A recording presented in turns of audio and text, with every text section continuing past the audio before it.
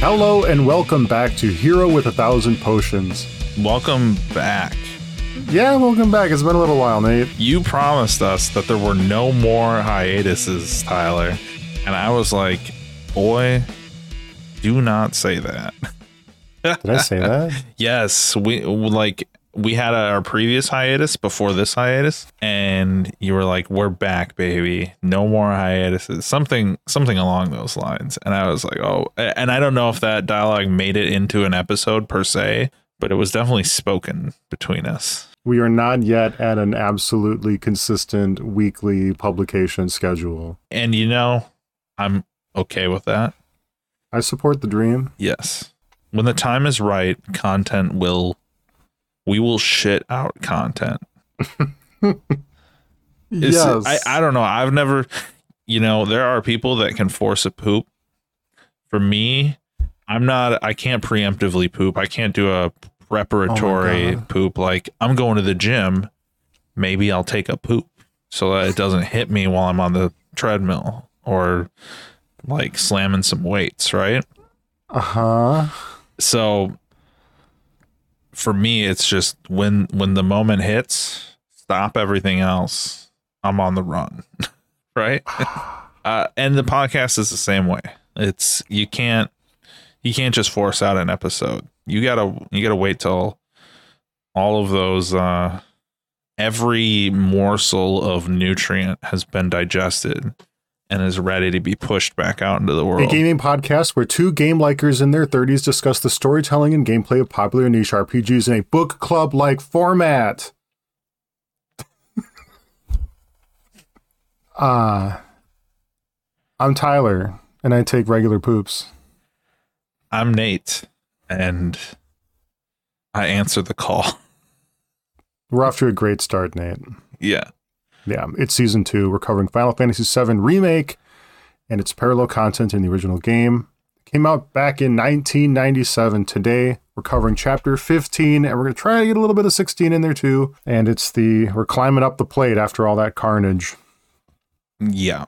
Yeah. And I think it's going to address some of our questions and concerns we had previously. So there's, in some ways, it's like, there's not a lot going on in this chapter, but in other ways, I think it rounds out some rough edges for us. It does. Nate, we said that we might be doing a Christmassy episode, and we never got around to that, but for a particularly good reason. You had the Ron. I got COVID. Nate was in town, and we did get a nice lunch get-together, and then I got COVID a few days later, and we didn't get together. But we have some other clever ideas for stuff we might be doing.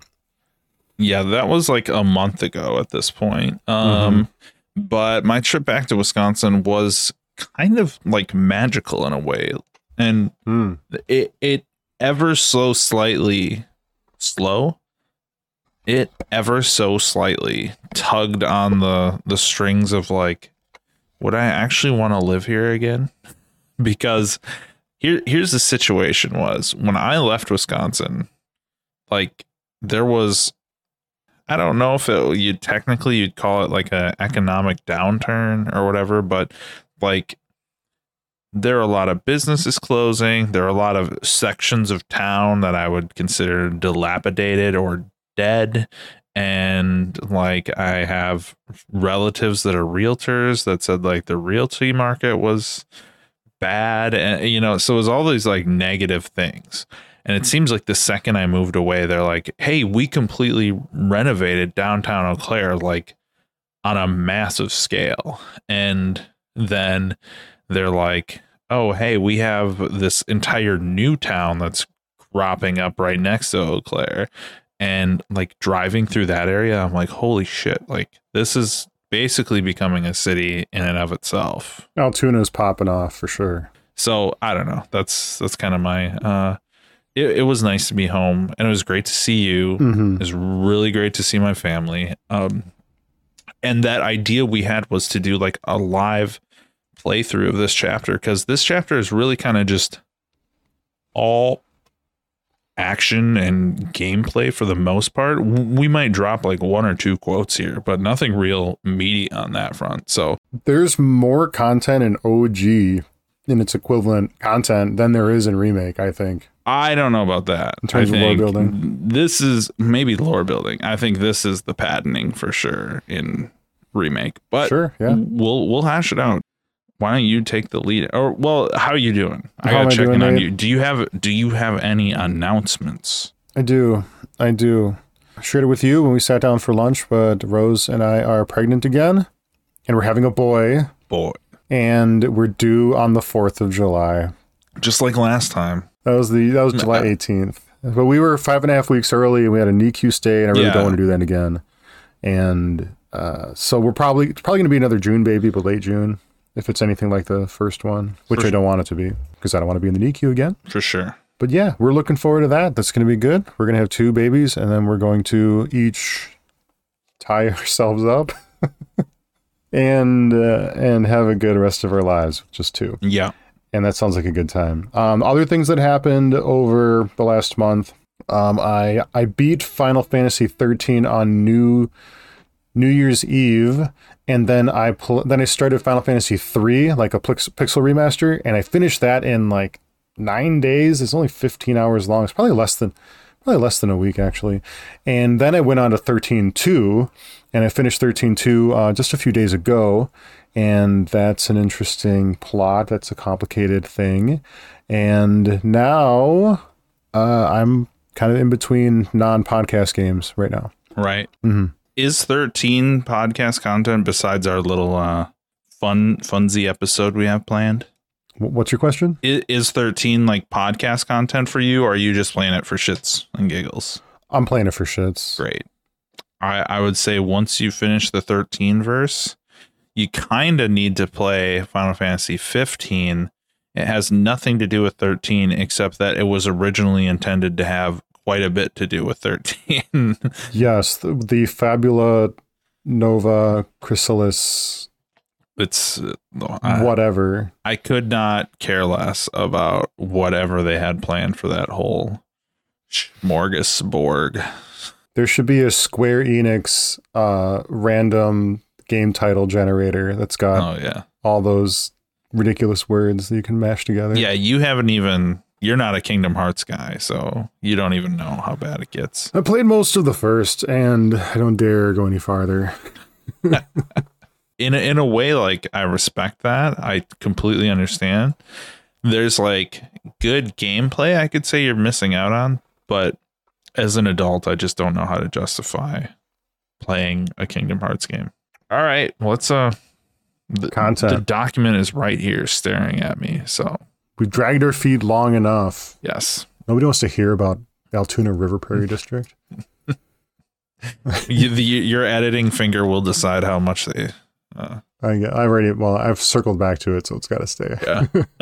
Right. So I have my notes broken out into doing all of the OG stuff first, and then I've got Remake. So they're not side to side for me. Can we do OG first? Yes. My one question, and maybe it's in here in the document, but my text brain won't digest it, and you'll have an easier answer for me, is, are we going to in your digestion of OG, are we getting to the Shinra Building interior in some respect? Yes. Okay, great. Got it. Okay, so Remake ended having already left Wall Market. Like, we shot the grapple guns up the wall and we zooped up. So we're going to start at arriving at Wall Market for OG. So we're kind of looking around town. Well, we think we're going to go see Don Corneo. But when we get to his mansion, or the grounds just outside of it, we see these 3 kid NPCs race to the right-hand side of the screen, and when they're speaking to one another, we pick up the ambient conversation. One says, "Want to see something awesome?" And then they disappear. Next screen, there's a huge concrete wall covered in huge red graffiti that spells some word like AVERL, and then probably an E before it runs off the screen. I actually wondered if this was different in the Japanese version, but it's the same. I looked it up on YouTube. And there's a fat wire running down the wall between V and E. 2 of the 3 kids have disappeared, and there's one who's too afraid to climb up this wire. So question for you. Is the AVERL Is that avalanche a misspelling from the romanization of whatever they called it in Japanese? I wonder. Because you have to realize in Japanese, there is no L. So there could be this, like, the L's there because they know it exists. But in their head, the R is still there too, in some respect. R's and L's are a little interchangeable. Yeah. So, like, was there just like a translation mistake there from a person romanizing the Japanese equivalent to the word, and they left the R in? I like that take. Because it's so natural. Is there any word that is a verl? I can't think of one. Avril Lavigne. No, still doesn't work. So I think that was meant to be avalanche graffiti. I'm into it. I like it. It's calling them. Mm-hmm. It's asking them to climb up the rope. Avalanche, climb here. Also, if there was anybody that's gonna be like graffiti is an anti-establishment call sign. There's nobody who's like, I love the police, I love society, I love social structures.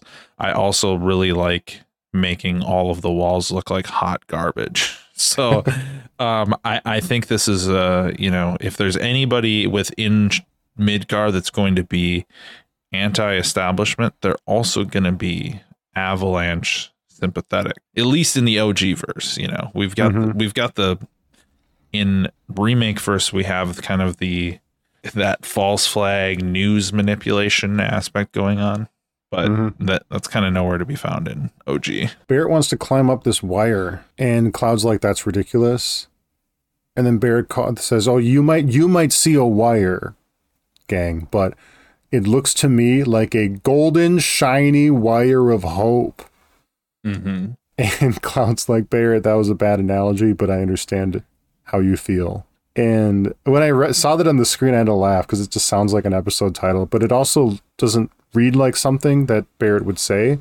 Mm-hmm. I suppose he's feeling very desperate and grasping at hope. He says the word hope. And so it's emblematic of accomplishing what he wants to accomplish.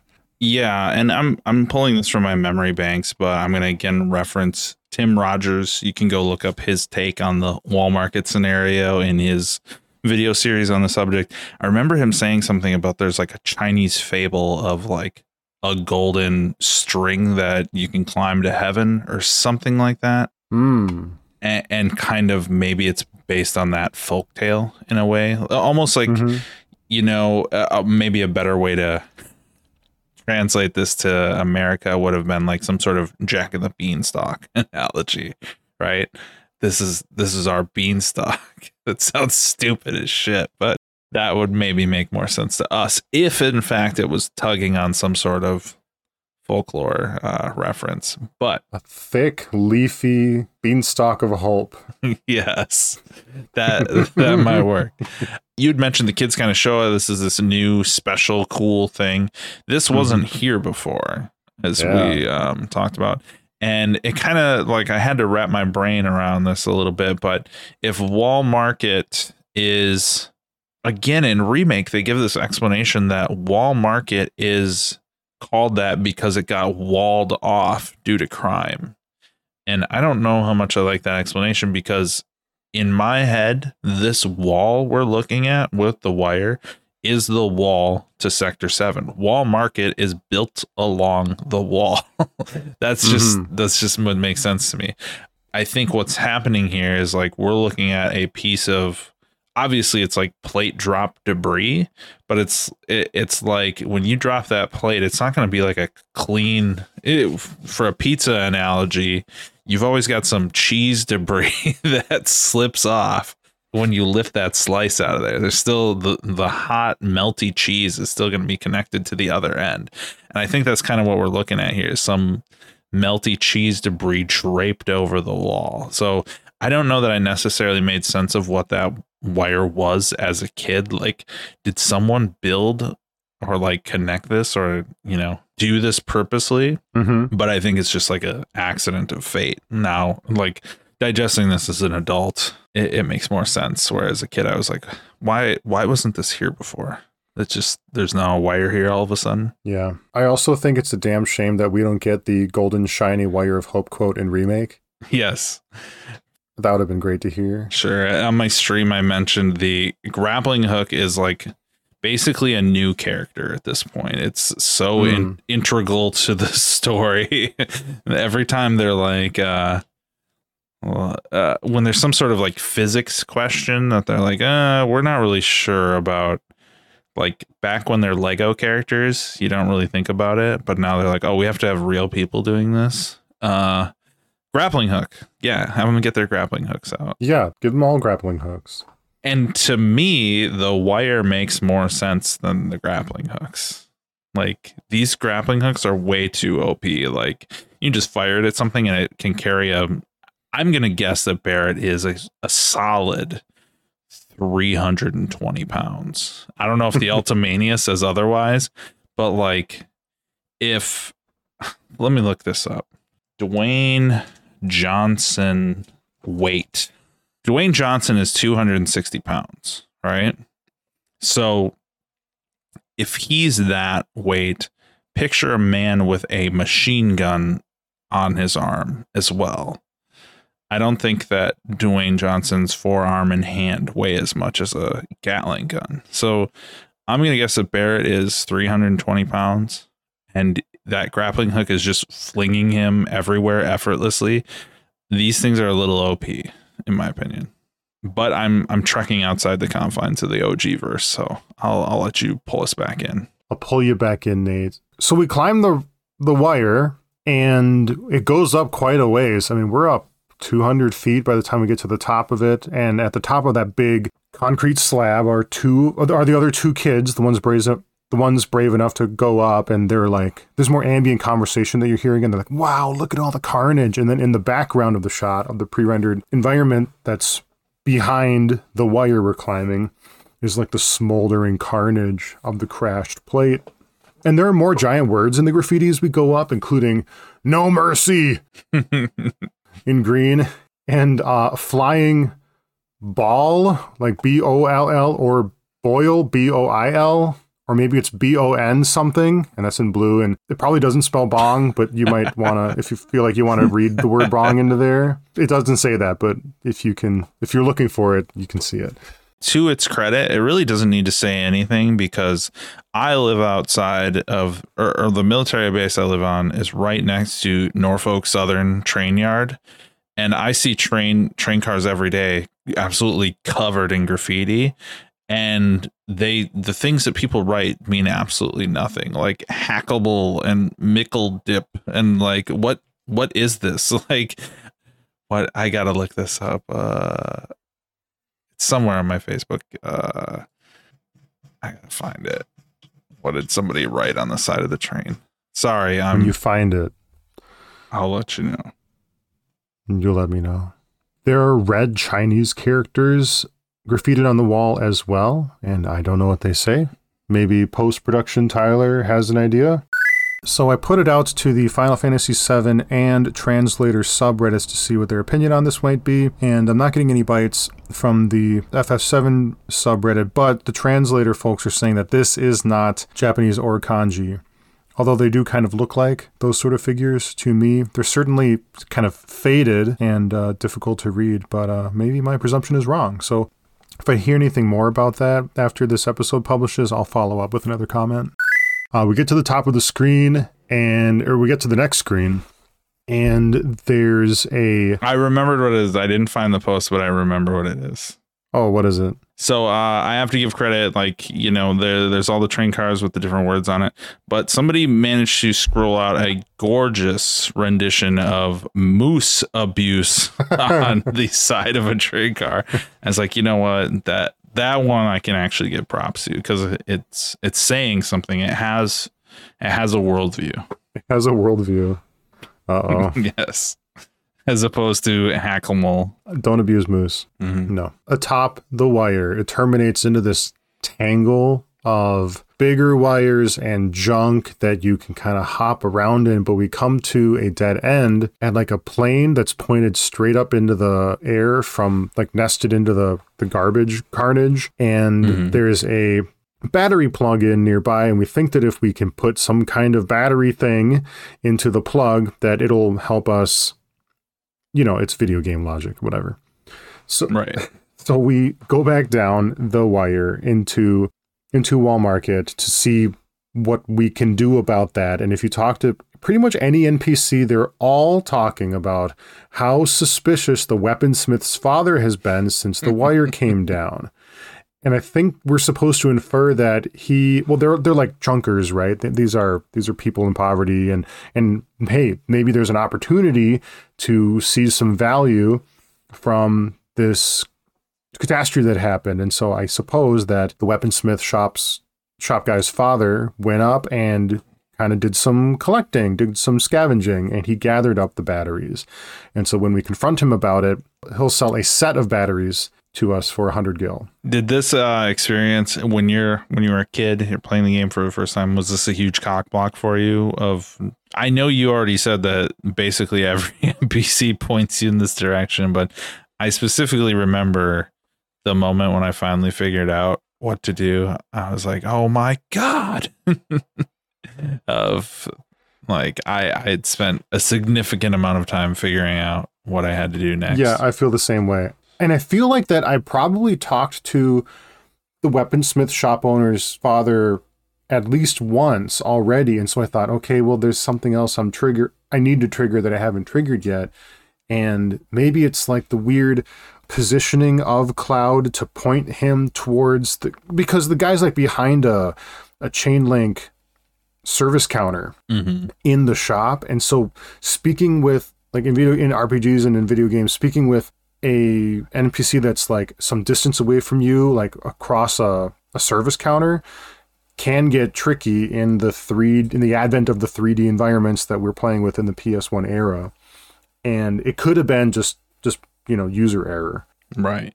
As well. I also think like when I was 11, I might have just been right on the cusp of like understanding video game triggers, because like it's questionable whether I knew about it in this game, but I feel like I absolutely knew about it in 1998's Mega Man Legends. Mega Man, can you hear me? I remember a lot of like, you have to do this for this to happen in that game. You have to run around here and talk to this person, and then this scene needs to happen. So I understood it a year later, but I don't know that I understood it right away on like because this was one of my first PlayStation experiences of actually owning the PlayStation and not just seeing it out in the wild. So that learning curve happened somewhere in the process of that year.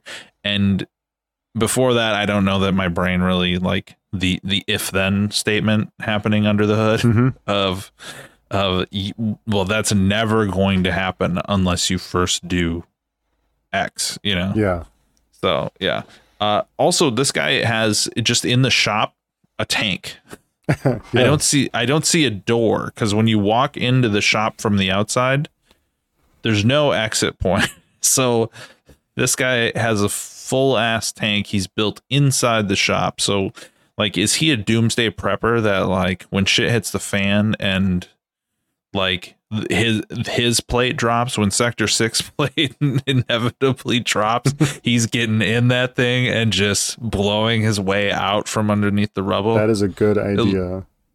At least in his head. That is video gamey AF. Yeah. Yeah.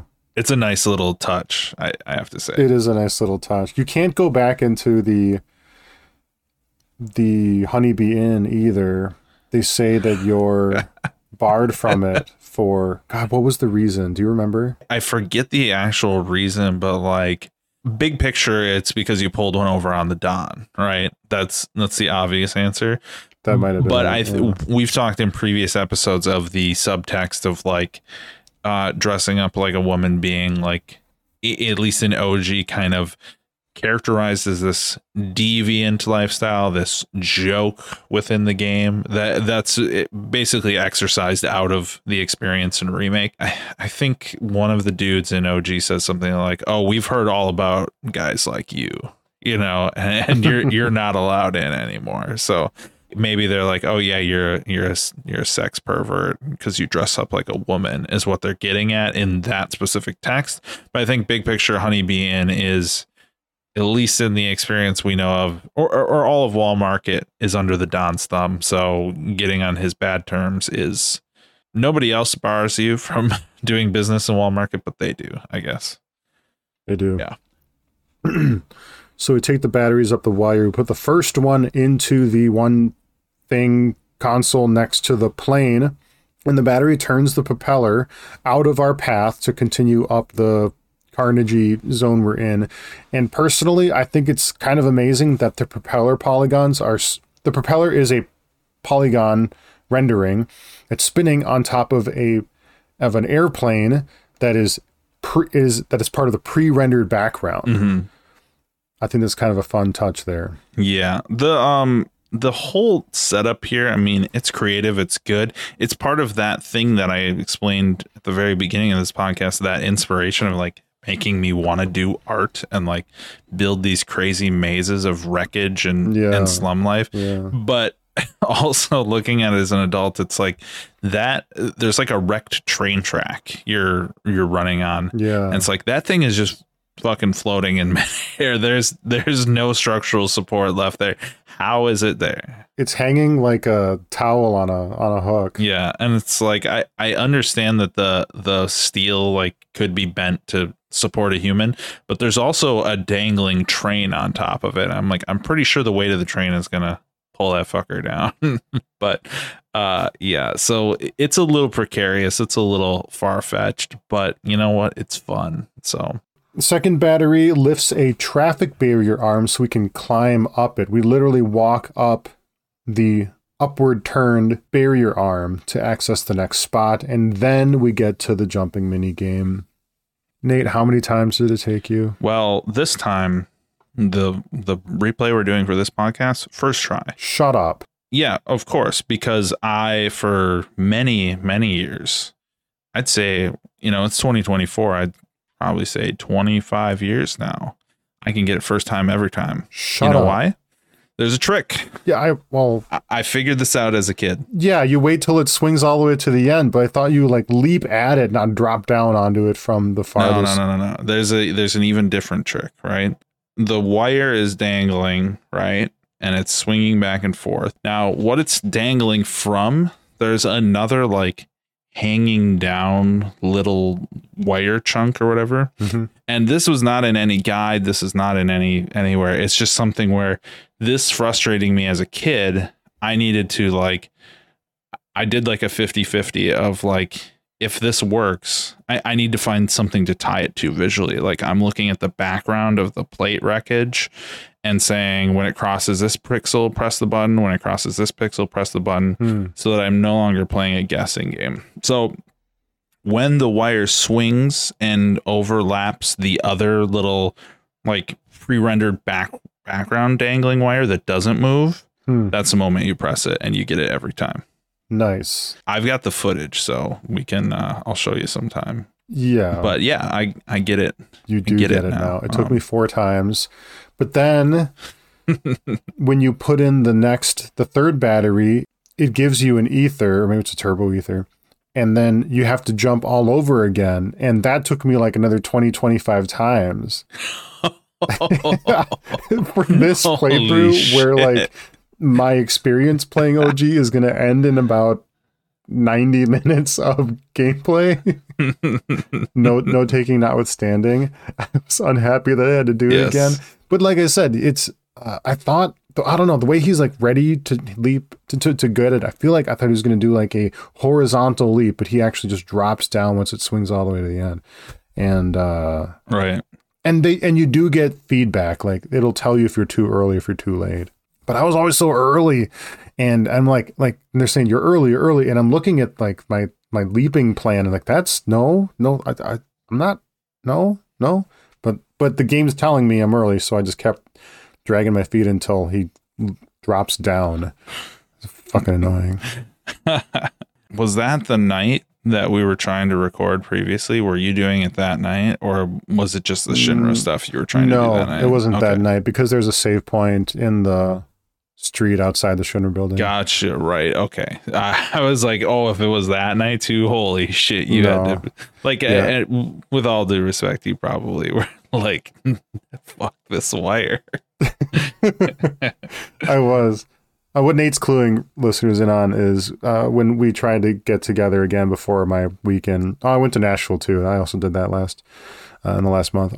We were trying to get a recording session before I went to Nashville for a week.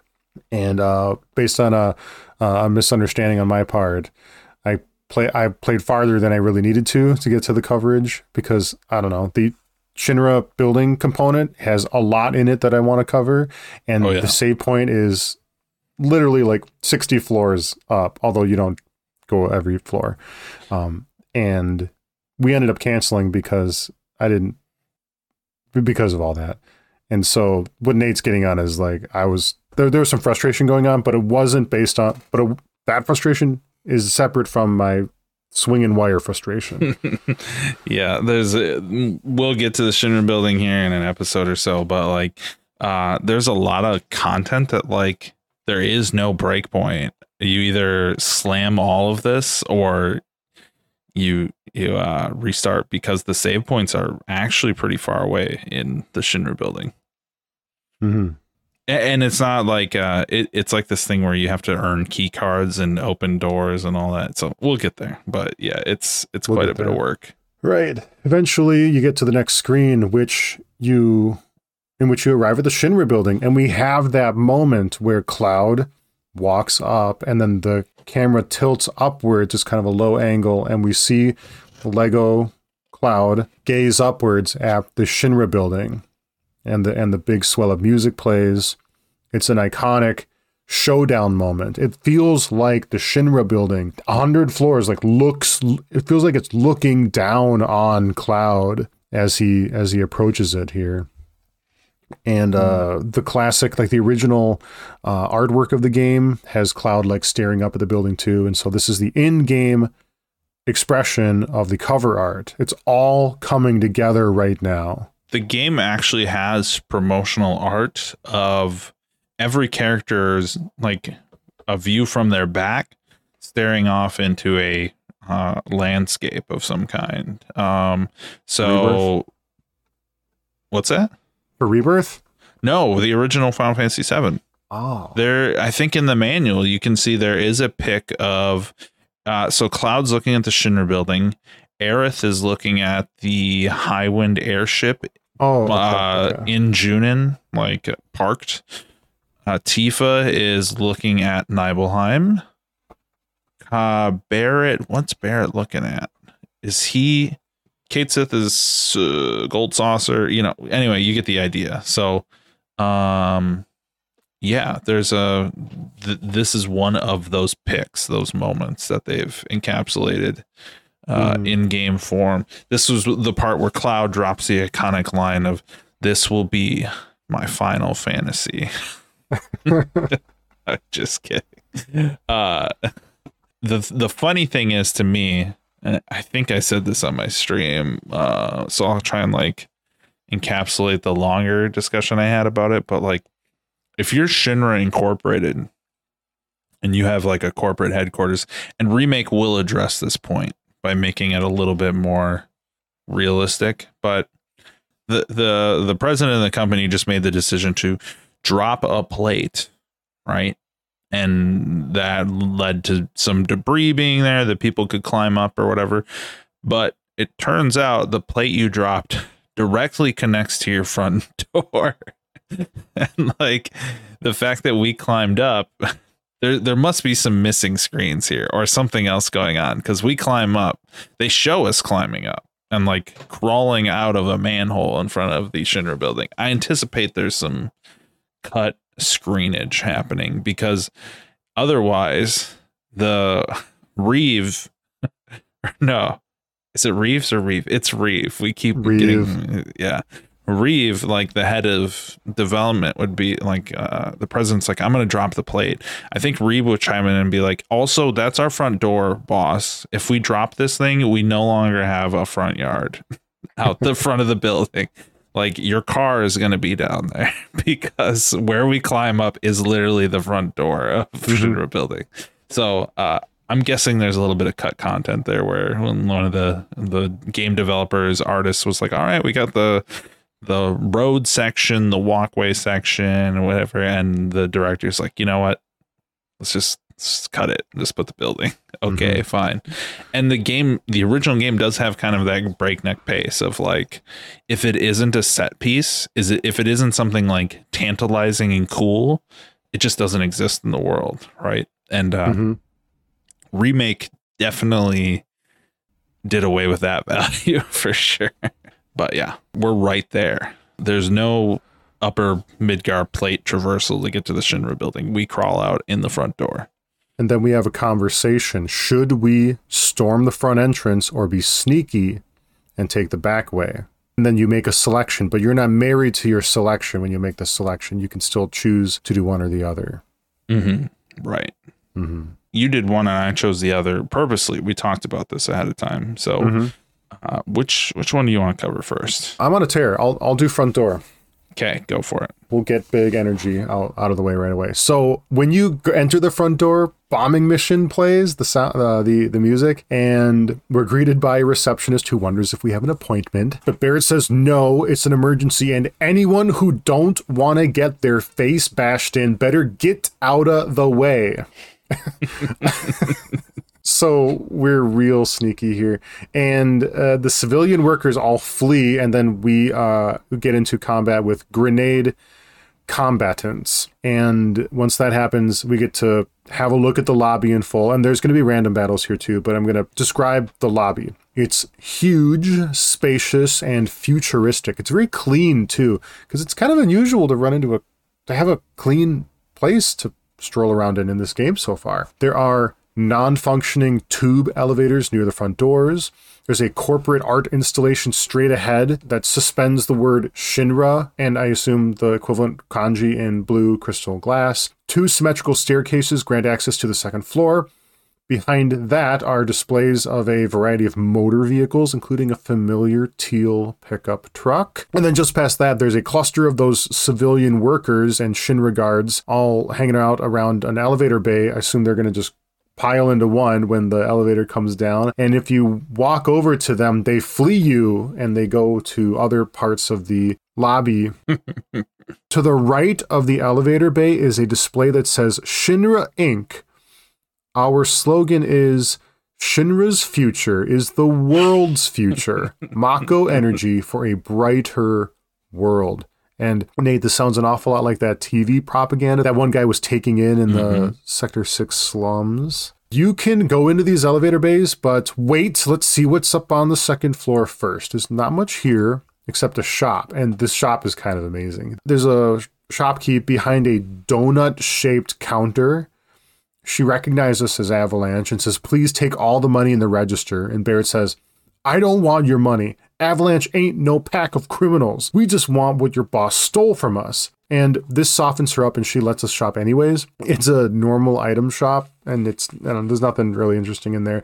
And then when you close the shop, she says, thank you, come again. Wait, forget I said that. Also in this room, there are 2 chests, but the shopkeep won't let me open them. And when you try to, she goes, you opened up all those things without asking. And hey, wait. And this is kind of confusing to me. I wonder if it's a failure of the script or I'm not picking up on something. What things did I open up without asking? I haven't opened up anything since I got in the building. Nate, are you aware of what she's talking about? No, I'm not aware of it. And I haven't really looked up into it because I didn't come this way at all. But it's interesting to me that Barret still pays money to Shinra Incorporated so that he won't be seen as a thief. And it's like you're directly supporting the people oppressing you when doing so. Maybe he has Cloud hand them the money so that he's like guilt free. It's like an Amish thing where if somebody else drives the truck, they can go to hell instead. Yeah. So maybe Barrett's like, I didn't pay Shinra shit. Cloud bought that stuff. Another really neat thing about this shop room is one of the consoles displays an FMV. The screen vanishes. And we go into this video featuring a variety of fully rendered steampunk motor vehicles, which are produced by Shinra Motormobiles. And they look like race cars and hot rods. And it shows us a lot of technical data in white text set on top of the rotating shots of cars. And the text is written in a mix of English and Japanese. And from what I can read, there's hardware including a Mako engine. When they say Mako engine, it shows you a piston pumping against a glowing green ball of light, presumably materia or Mako. And another piece of technology we see is Shinra Suspension System SS Wishbone, whatever that means. Oh, and by the way, the Shinra March is playing during this whole sequence as well. And it's amazing. It's wonderful world building. It's completely unnecessary, and I love it. Dude, you miss out on a lot of content if you go up the stairs, although there is more like character building. Yes. I'm gonna tap you in a second here. So there is a third floor stairs as well in the lobby, and you can go up there too. There isn't much there. There's just a waiting area and another elevator bay and another display, and I kind of wonder if it's going to play another FMV.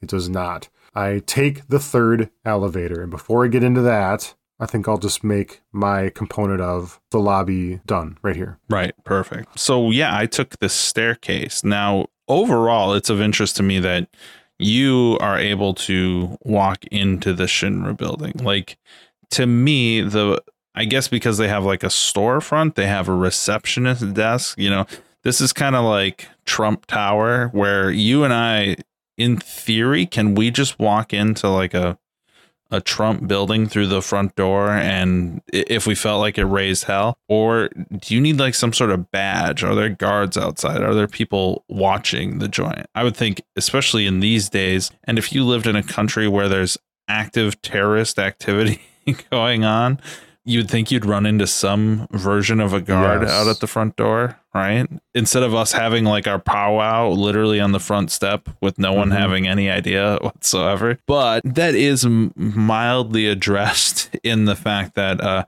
when we slip in here, this is later, but I will address it here. When we eventually slip into the building and get past things, there is a small little FMV cutscene of a guard watching a room full of camera monitors, and he's taking a nap.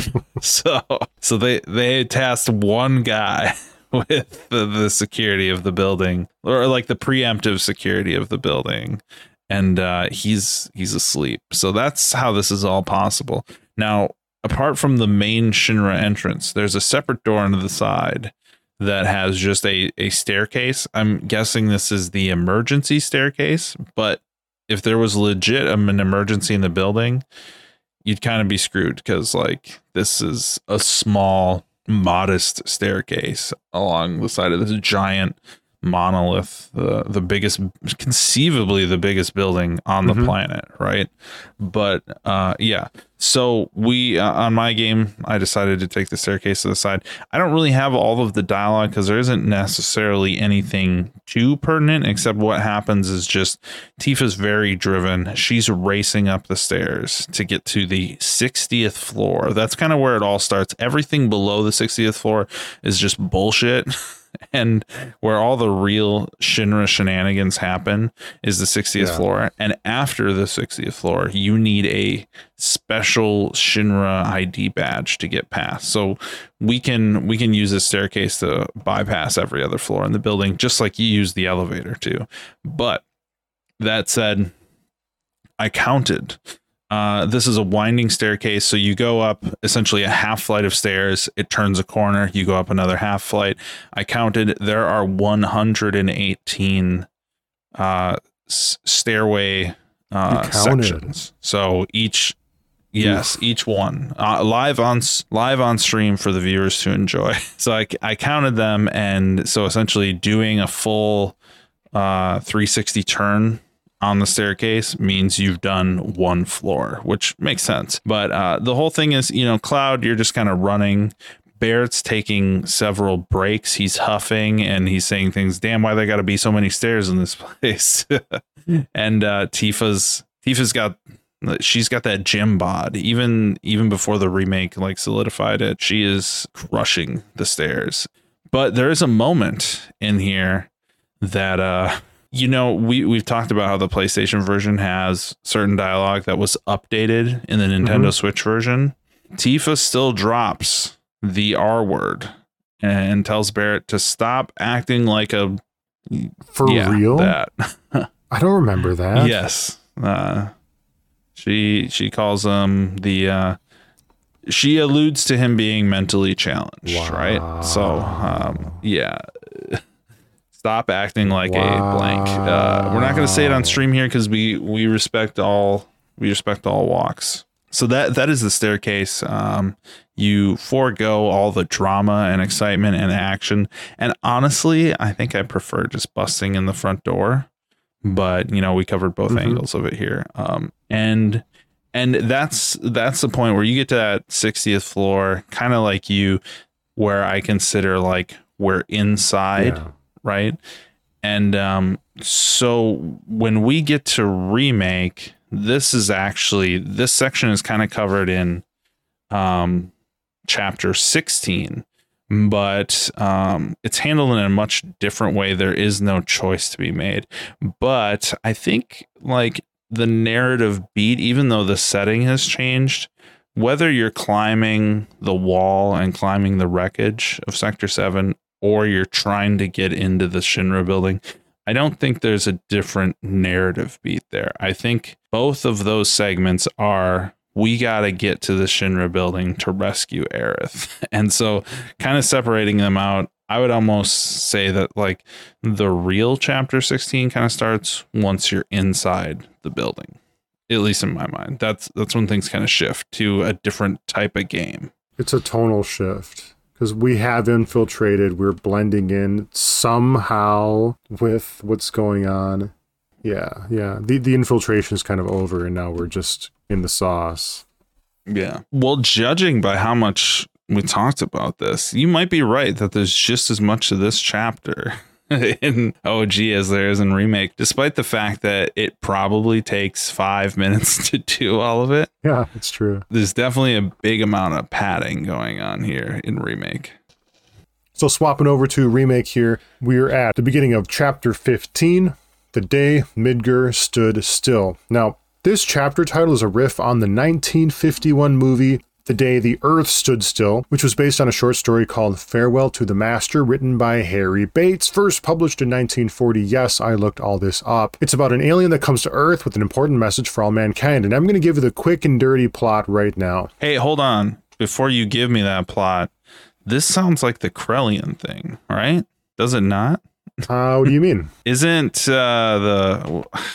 is all my Xenogears podcast listening, but isn't Krellian originally like some alien that comes to Earth and gives them all this message of like, hey, shape up? Oh, that's an interesting thought. That's Karellen.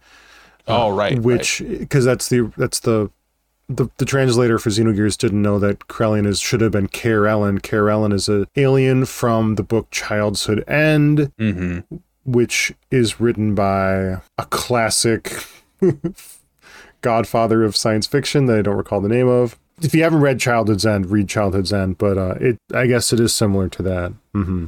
Yeah. Without getting into it. Okay. Give me the rundown now. It's one of those things where I like to postulate and then see how it turns out after the fact. So, all right. I guess this is the movie I can speak to. In the movie The Day the Earth Stood Still, 1951, an alien named Klaatu has a message for all of Earth's leaders. And the message is you have rudimentary spaceflight and atomic weapons, and you're an aggressive species, so learn to be peaceful or Earth could be destroyed by another civilization because they fear your aggression now that you're entering the space age. It affects them now. And then to prove that he's from another world because he looks like a human, like all the pre-Star Wars science fiction, all aliens just look like humans, right? Yes. So to prove this, he creates a miracle.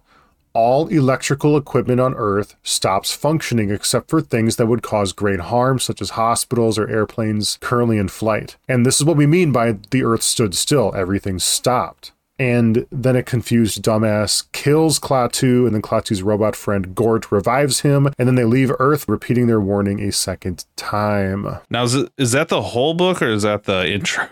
That's the whole movie. Oh, okay. Or okay, right. I'm Short story. I left out some B plot stuff like the confused dumbass. But Right. yeah. So the riff in Remake here is that something otherworldly and unnatural is about to happen, in which the city is going to be in some kind of suspended state. Mm. And if you've played Remake already, like you and I have, this is our second playthrough, you kind of know already. Right. Well, now that I think about it, I'll mention this quick, is that we're kind of in like a sunset phase right now. Mm-hmm. And then by the time you reach the Shinra Building, it's kind of understood that it's night due to the cloud Shinra Building pose, the big spotlights kind of cascading back and forth across the building, all that. So are we in the last day of the game itself then? From my perception, is the next like dawn going to be post end game? Probably. The motorball fight is at night. I don't have any reason why it wouldn't be any other day. And all of the original artwork for the game has them kind of, when they're looking out past the motorball fight at the end of that road, that unconstructed road, when they're looking out past that, it's like at a rising sun, I believe. So yeah. So I think, yeah, we are the day that Midgar stood still, this is the day. We're finishing the game in this next period here. Exciting. At least in Remake. Mm-hmm. So again, we rappelled up that wall, and we see destroyed buildings sticking out of the ground at like 30-degree angles, fires and plumes of billowing smoke. We take a few steps, and a building collapses due to a support beam that's cleaved in two. There are big views of the damaged central pillar that we can see up here as well. And not too far along later, we observe a squad of heli troopers monitoring the area, and a huge helicopter mech as well. Right. And when this first area, when you get up here, you can kind of get a view of the whole wreckage situation. You always, the higher we climb, we have a better view of it, but this is your kind of first look at it. And something I found interesting is there's this plate drop, but like there's a dip and there's a rise in it. It looks like the end of the plate near where either this, I forget if it's the Sector 7 or Sector 6 reactor. I want to say it's the 7 reactor. It looks like the ground is, or like the plate section is still connected to the reactor. Like the pillar dropped out, but that section is still kind of hanging on. It's raised up and it's like propped up against the reactor in the air. And then like all of that's kind of falling down. So earlier we riffed on like going back into Sector 7 in that chapter where you're like looking through the wreckage, and we were just like, well, one, in OG you were able to see that all the trash is just like completely compacted down and there's no way back in, right? But in Remake we go back into Sector 7 and you and I both agreed like all this shit would be completely crushed. But maybe that's the explanation for why old Sector 7 is some version of traversable, and why like Wedge is able to get out or under into the underbase and stuff like that, is because that segment didn't completely collapse. It's still kind of hanging on to the upper portion in like a 45-degree angle way. When you look at the top side, also there's this segment here where people are just kind of hanging out like in a top and in the wreckage. As we like move on through the area, there's a guy that stops Cloud and he's like, hey, don't go that way, it's dangerous. And Cloud just responds with, yeah, for you. And I'm wondering, I'm like, what level do you get to? Is it level like 30, 40, whatever? What level is it where you earn the like perk of buildings falling on you don't matter anymore? Because Cloud's just like, yeah, no, I'm good, don't worry about it. I don't know how much there is to say about this. This is effectively a dungeon, certainly a hostile area where we navigate these partially destroyed buildings and demolished platforms, concrete, carnage. As we progressively ascend plate, we do battle with a few soldier operatives. Cloud pretends to be one of them on a walkie-talkie he picks up, and the guy at the other end says that Avalanche is making them work overtime because of this nonsense, and if you find the shitheads, make them suffer. This pisses off Barret, who grabs the walkie-talkie and blows their cover. He screams into the device, "We ain't running, we ain't hiding." The hubris, Nate. Yeah. Well, there's a couple things going on here too. Is like in OG, Shinra dropped the plate because President Shinra, he's like, I'm dropping the plate because I want to be rid of Avalanche. But in this instance, like, we've got Shinra troops sweeping the area looking for more Avalanche members, aware that their plate drop was just like political posturing in a way, and probably didn't actually eradicate them. Or it's the like blowback of Corneo's blabbing. That previous situation we talked about is Corneo blabbing is what gave us some version of initiative to be able to get out and foiled his plan to crush us.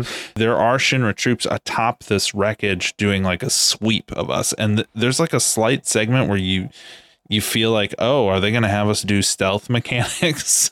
And you do that for all of 5 seconds until Barret's things, Just Barret things. Yeah. But he drops a line. He drops a line. He's like, well, now everybody and their mother knows we're here. And I'm like, I had this moment on stream where I'm like, you know what? If I'm going to show up somewhere, the mothers, they're the ones I want to know that I'm there. If you've got any mothers out there in need, I'm a big fan of moms. So go ahead, let the moms know I'm here. I've arrived. Because that seemed to be of concern to Barret, but I don't mind the moms. I'm a big fan of moms. Moms are great. I also think that line from Cloud, the for you, it just brought me back to, I don't know. Do you know about the Dark Knight Rises meme of Bane? Oh yeah. Are you going in the direction of the Born in Darkness quote? Yeah, no. There's the guys like, if I take that mask off, I'm gonna do the voices in the almost cringy way in which they delivered in the original movie. The inspector guy from like Game of Thrones, and then I've seen him in literally nothing else. He's like, if I take that mask off, will you die? And Bane goes, it would be extremely painful. And this is where I don't understand the scriptwriter in this instance. I've mulled it over in my head for years, but the next line is he delivers this, you're a big guy. And then Bane responds with, for you. I'm like, if I pull that off, will you die? It would be extremely painful. You're a big guy. For you. I'm like, who wrote this dialogue? What the hell? I mean, I love The Dark Knight. I think like for a superhero movie, The Dark Knight was like a masterpiece. And we all like held our breath waiting for the next entry to come. And then that was the first scene. And I just remember thinking like, oh no. Oh, what's going on? And so it's infamous with me. I know other people meme on The Voice, but like everything about Bane and that movie is just pure meme for me. To fly that high to the sun with Dark Knight and then have the follow-up be that silly is I don't know how to say it. It's almost a masterpiece of failure in a way. I thought it was quite good, but there's questionable stuff. I don't know how to say it. It's good, but in a very weird way that I don't understand how it happened, how it came out that way. So eventually that helicopter mech finds us and we have to dash between shipping containers during the breaks in its machine gun fire. And that's funny to me because this thing can like move in space and it could just fly to the other side of the shipping containers, but it doesn't do that. We have this little, kind of like a stealth game, I guess. Because if you get hit, you get knocked backwards. It's annoying. I don't know. Yeah. We fight blast rays, which are a souped up version of slug rays. And then before we are getting close to the boss, inevitable boss, there's this tender conversation between our heroes as the sun sets over the carnage. They talk about building a better bar. Yeah, we will. And you'll help too, right? Referring to Cloud, this is Tifa speaking. And Cloud turns away and he goes, for a price. I guess we'll build another bar. Yeah, we will. You'll help too, won't you?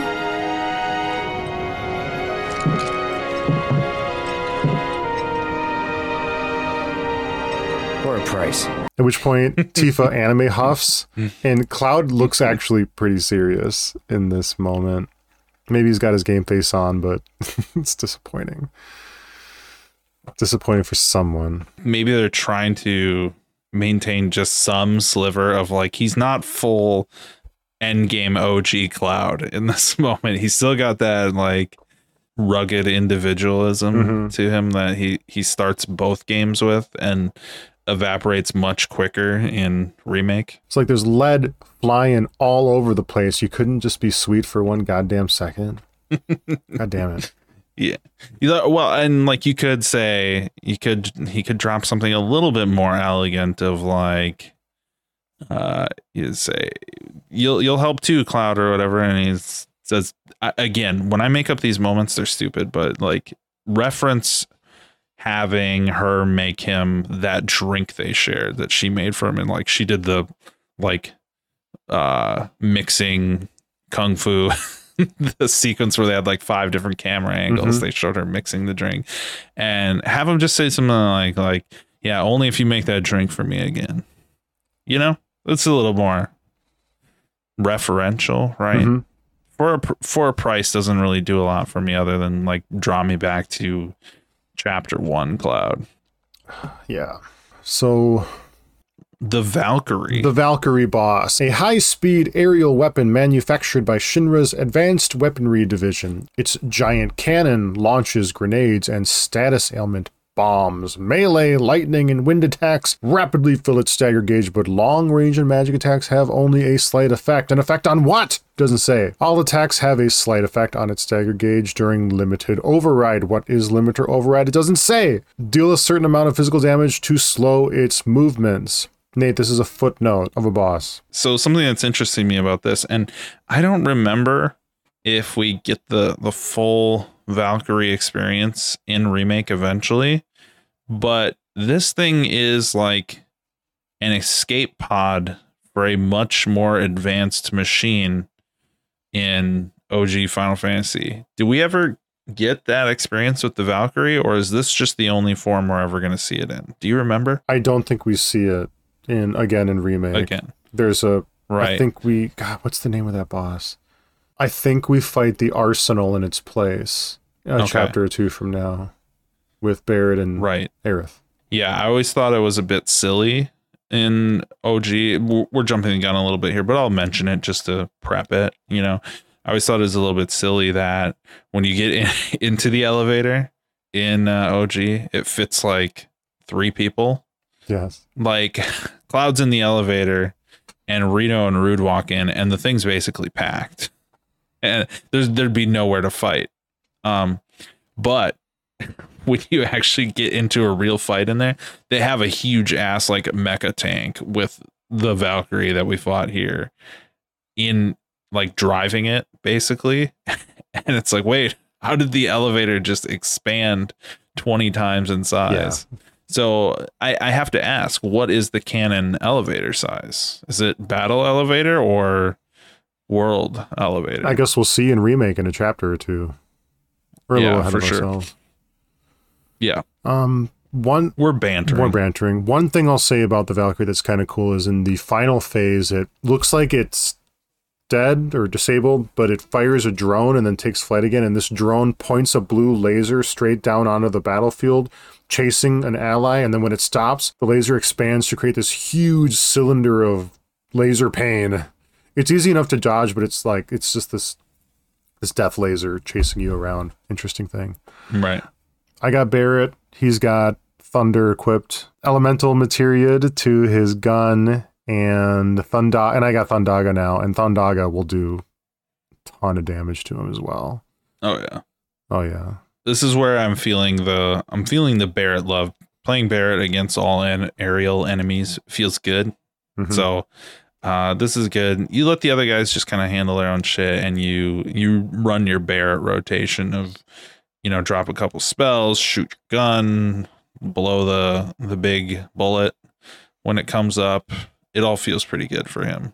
Mm-hmm. And because he has the damage reduction and I set him up with the tanking thing, it all just, there's always something to do on him, where sometimes we've talked about this. sometimes the way the fights kind of shake out on other characters, like you're put in a position where, well, what am I even supposed to do right here? Or I'm just sitting awaiting. But recently, at least in this chapter, Barret's been my guy. I feel the same. In the Glory FMV kill shot of the Valkyrie dying, it explodes and it makes the whole battlefield crumble. Cloud catches Tifa as he's dangling from his grappling gun, and then Tifa catches Barret by shooting her grappling gun at him. They're holding him up. Big boy. 350 pounds? Oh yeah. Well, I'd say he's a solid 320, but now you've got Cloud and Tifa in the mix. I'd put Tifa at, I'm sure Japan would say otherwise, but if I'm just spitballing, Tifa is a 135. Cloud is a 160. Sure. But his sword, I mean, Cloud's sword is like, what? 50 pounds? And maybe even 75 pounds in and of itself. So, yeah. Can we get some Ultimania data on this? How heavy is the Buster Sword? Sure. Or maybe it has an enchantment that's light as hell. I checked the remake material Ultimania. Doesn't say anything. But a quick and dirty Google search is suggesting the Buster Sword weighs between 60 and 80 pounds.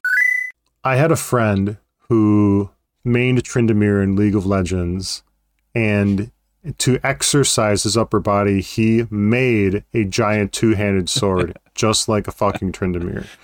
And the thing weighed, I think, 60 pounds. Gotcha. And so I would say 60, and it was heavy too. I mean, just using you're lifting it off the ground with your wrists from like one end, and it's hard, not easy to do. Gotcha. Yeah. Okay. I mean, for a guy like me, I guess. Yeah, looking at Cloud's physique, I might go with like there's some sort of magical enchantment on that thing to lighten the load. Mm-hmm. Don't you think? Because none of the Buster Sword wielders have been particularly beefy. They don't have Tryndamere bod by any means. No. So this is the end of chapter 15. We begin chapter 16, the belly of the beast. They're establishing shots of the Shinra Building and the interior of a parking garage or some such place. Cloud does his iconic power pose at the building, one hand on his sword hilt strapped to his back, though this time. There's a conversation going on between our heroes. Tifa says, I can't help but think that this is a lost cause. Barret goes, well, some lost causes are worth fighting for. Cloud says, let's think this through. Barret says, let's go in guns blazing. And Cloud turns and says, why do we bring you along again? Then Cloud observes the Jeep going around the building, and he goes, rear entrance. We'll make it in via the parking garage. And that's exactly what we do. We don't get to split up between the rear stair or the front entrance. We're going to do a third option, which was not available in OG, parking garage. Smart idea. It's all different, but I think this is all masterfully done in comparison to my criticism of the previous Shinra Building. When we arrive here, we're kind of in like scaffolding. It's implied that we like crawled up through plate and maintenance areas and things like that. And we're overlooking a highway. There's a whole ass highway to cross to get there. The front door of the Shinra Building is way off in the distance. So you can imagine there's some sort of courtyards and areas separating like the regular living area and where potentially a plate would have dropped from the I'd imagine miles away from the building based on how this is framed up in a believable way to where Reeve wouldn't be like, hey, you just dropped the front yard out, buddy. But all that to say, the parking garage too, you know, like I envision sneaking in via some cargo, you know, hopping in the back of a truck. And that's pretty much exactly what we do, except they also get our covers blown basically immediately like it was on the plate climb as well. But we find a scaffolding overlooking the highway. We jump down onto, I think they catch a glimpse of like a Shinra. It kind of looks like a military truck in a way that's got supplies in the back. They hop down on top of it, and then there's some blind ass Shinra guards that it drives by that don't see if not for Cloud and Tifa, the massive hulking man on top, they don't see him. And so that's how we make our way into the parking garage. But basically we're fighting Shinra guards immediately as well. This is not it's not akin to the staircase option where nobody knows you're there. We get into these fights because Barret says something above a whisper and you think that's going to blow your cover. No, that isn't what blows your cover. He falls off the fucking truck screaming and lands on his ass on top of one of the soldiers. So we have to kill them all. That's why we have to kill every breathing Shinra operative, whether canine or human, in the goddamn parking garage. Yeah, Barret definitely had a wedge moment there. Did have a wedge moment. Yeah.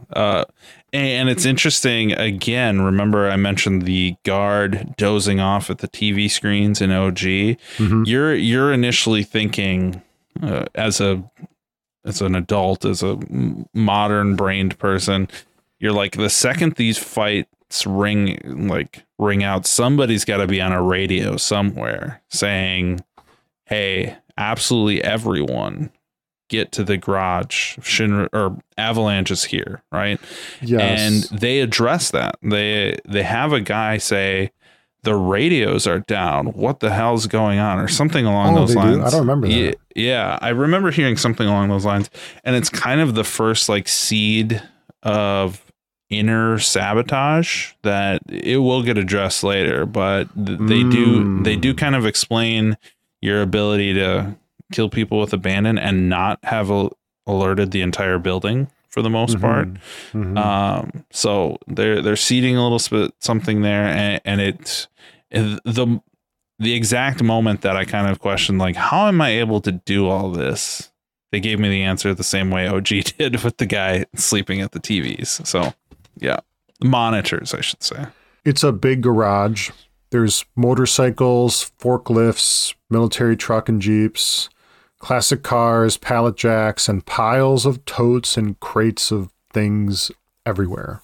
Right. I'm thinking that some sort of inventory or dock manager needs to be fired because this place is turned into a dungeon through winding paths. We're all familiar with the collapsed staircase or the police tape. That means video game world, you're not going in that area, right? And here there's some perfectly good passageways that a car would travel through, this being a parking garage, except there's just crates and pallets of junk stacked there. And if I'm a Shinra employee, I'm sitting there wondering, when the fuck are they going to move all of this? I need to go home. Yeah. The sun just set, and yet the entire garage is filled with fucking garbage. How does anyone park anything there? Yes. It's maybe they've just abandoned it. How hoarders have entire rooms of their houses that they've just given up on. It's like a dead room. It doesn't exist. Maybe that's the Shinra parking garage. They're just this has got out of hand. Do not park here. If your car is already in here, we'll buy you a new one. It doesn't matter. You fight third-class soldier operators here as well. If you assess them, it tells you that their stealable item is not the hard edge. Oh, damn. I think I tried pre-assess. I was like, you're going to give me that thing. Wait, I already have hard edge. Yeah, in Remake you do. Yes. The Remake third-class soldier. We're seeing them a little bit earlier than we would in OG. Indeed. This is the first time we're seeing soldiers members in both games, I believe. Yes. They don't look like Roche. Roche is the motorcycle man from earlier in the game. Mm-hmm. He has earned a level where he gets to dress how he pleases. These are the rank and file soldier members where they've got the little helmet on. Their turtleneck is, I guess the best way to explain him is if you look at Zach's art from Crisis Core, he looks like a standard soldier member, but he just doesn't have the helmet on. He's achieved dress however he likes status within the organization. So after murdering everything, guard dog soldiers, regular guards, someone hollers, "Sure hope nobody knows we're here." I think it's Tifa. I'm thinking, yeah, the bloodbath we just committed. I sure hope nobody knows. Like, now's not the time for a stealthy comment. Yes. It's we gotta get the fuck out of here. Whatever. Anyways, you go up some stairs, or maybe it's an escalator, I can't remember, and you enter into the lobby. That's as far as my notes are. Nate, do you have remake lobby notes? I don't. That's where I stopped as well. That was kind of our original idea of like where the narrative beat shifts of like, we got to get to the Shinra building. And it's like, okay, well, we're here now. And we're no longer like doing these faux stealth missions anymore that fail the instant we attempt them.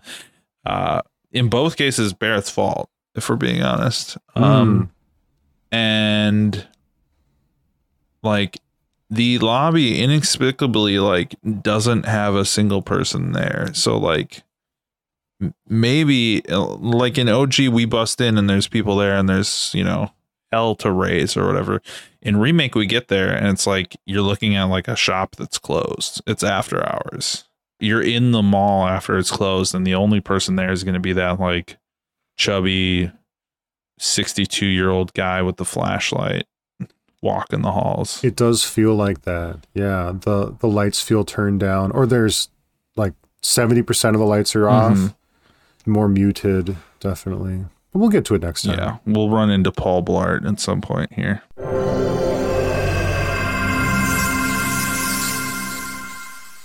This episode has been a production of Gunblade Guys. That's us, Tyler, and Nate. Think about liking us, subscribing to us, 5-starring us, writing a review about us, and telling a fellow game liker about us as well. If you love this show, someone you know will probably love this show too. So join the conversation with fellow fans of the show on Discord. Catch us on Twitch and YouTube under the name Gunblade Guys. Find a link on our Discord server in our podcast description paragraph. And if you feel like tipping us, you can do that there as well. And don't email us at gunbladeguys@gmail.com. We got called out on that recently. Yeah, well, it was me. I found the email from somebody that's like 2 months old, but somebody did email us. So I'll have to forget who it was. Blackie Mars, I think is the name. I'll have to look at that. Yeah. Sorry, Blackie. That's a bad quote. Let's not ever say that again. But yeah. If you're a wealthy Nigerian prince, think about sending us money too. Lots of it. If you want to fully sponsor this podcast and our gamer endeavors, we welcome the cash flow. But for the rest of you salt of the earth people, I love hanging out with y'all on Discord and just chatting over the course of the day. If I got the time, we have a great time there. So looking forward to seeing you guys. Or if you want to check out some of our YouTube videos, trying to be a little bit more regular about that, and drop a comment there too if you like anything we're doing. Lots of games being played. I'm particularly proud of the Parasite Eve series I did over Christmas. In between, it's good. Yeah, our last recording.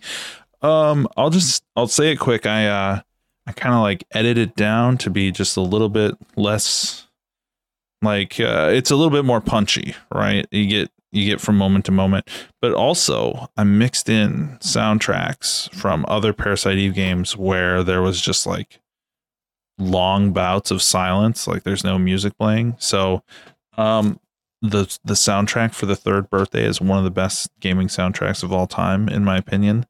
So I had a lot of fun putting that one together, and I narrate everything if you are cooking and you can't look at the screen the whole time. I'm not a particularly good narrator, but you will be able to tell the characters apart. I promise that. The music's good. Parasite Eve's got great music. Oh yeah. Great music. And you can email us. We'll watch it a little better. Yeah, I'll check in once a week. Cheers. Peace. Okay. Let's get out of here. Do we have we don't have a sign off anymore.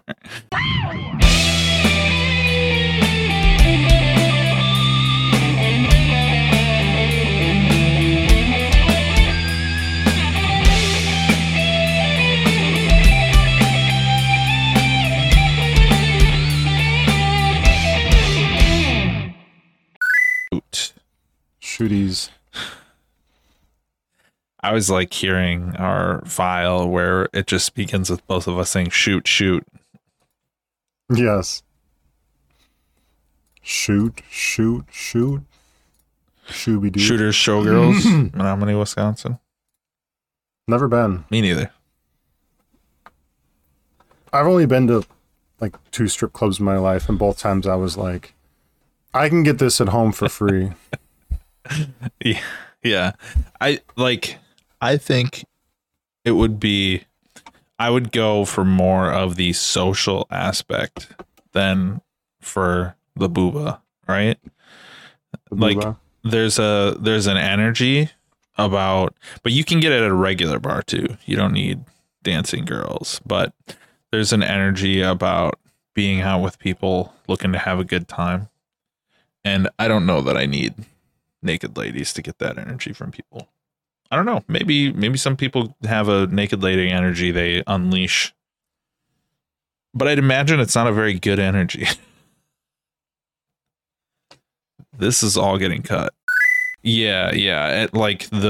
Nobody's not going to know what we're talking about, but there's a supermarket out there called Woodman's that kind of like the entire last 10 years I lived in the area, it kind of stood alone as this like, why is this here situation? Because like they're kind of out in the middle of nowhere at the time. And now that entire area is like a whole new town. There's businesses, buildings, there's a Costco, there's like everything is just exploded in that area. And so, you know, I could tangent about this longer. Suffice to say, like visiting and it's like, oh, you decided to like fix the entire city the second I left to where it doesn't look like a old rundown piece of crap anymore. And it was actually pretty nice being there. It's a nice place.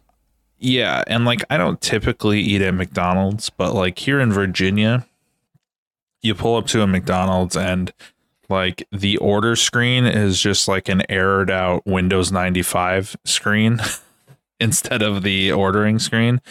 And then the lady, like you say your order and the lady's like, huh?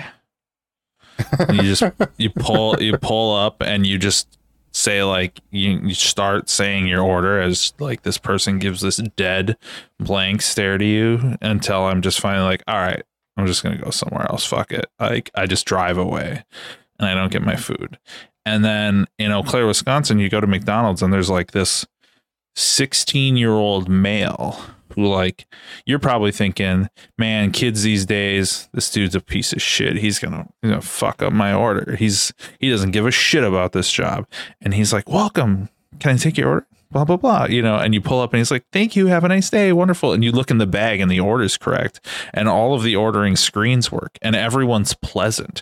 Or you go into a store in the mall to get like a late Christmas gift for a family member and everyone's just smiling and happy and having a good time. And you're like, dang, I wish this place wasn't a frozen hell half the year because I like it. I like talking to people here where I absolutely just hate interacting with humans in Virginia. It's the worst. Cloud catches Tifa and Tifa's angling. Cloud catches Tifa. I have this note's written improperly. Cloud catches Tifa has,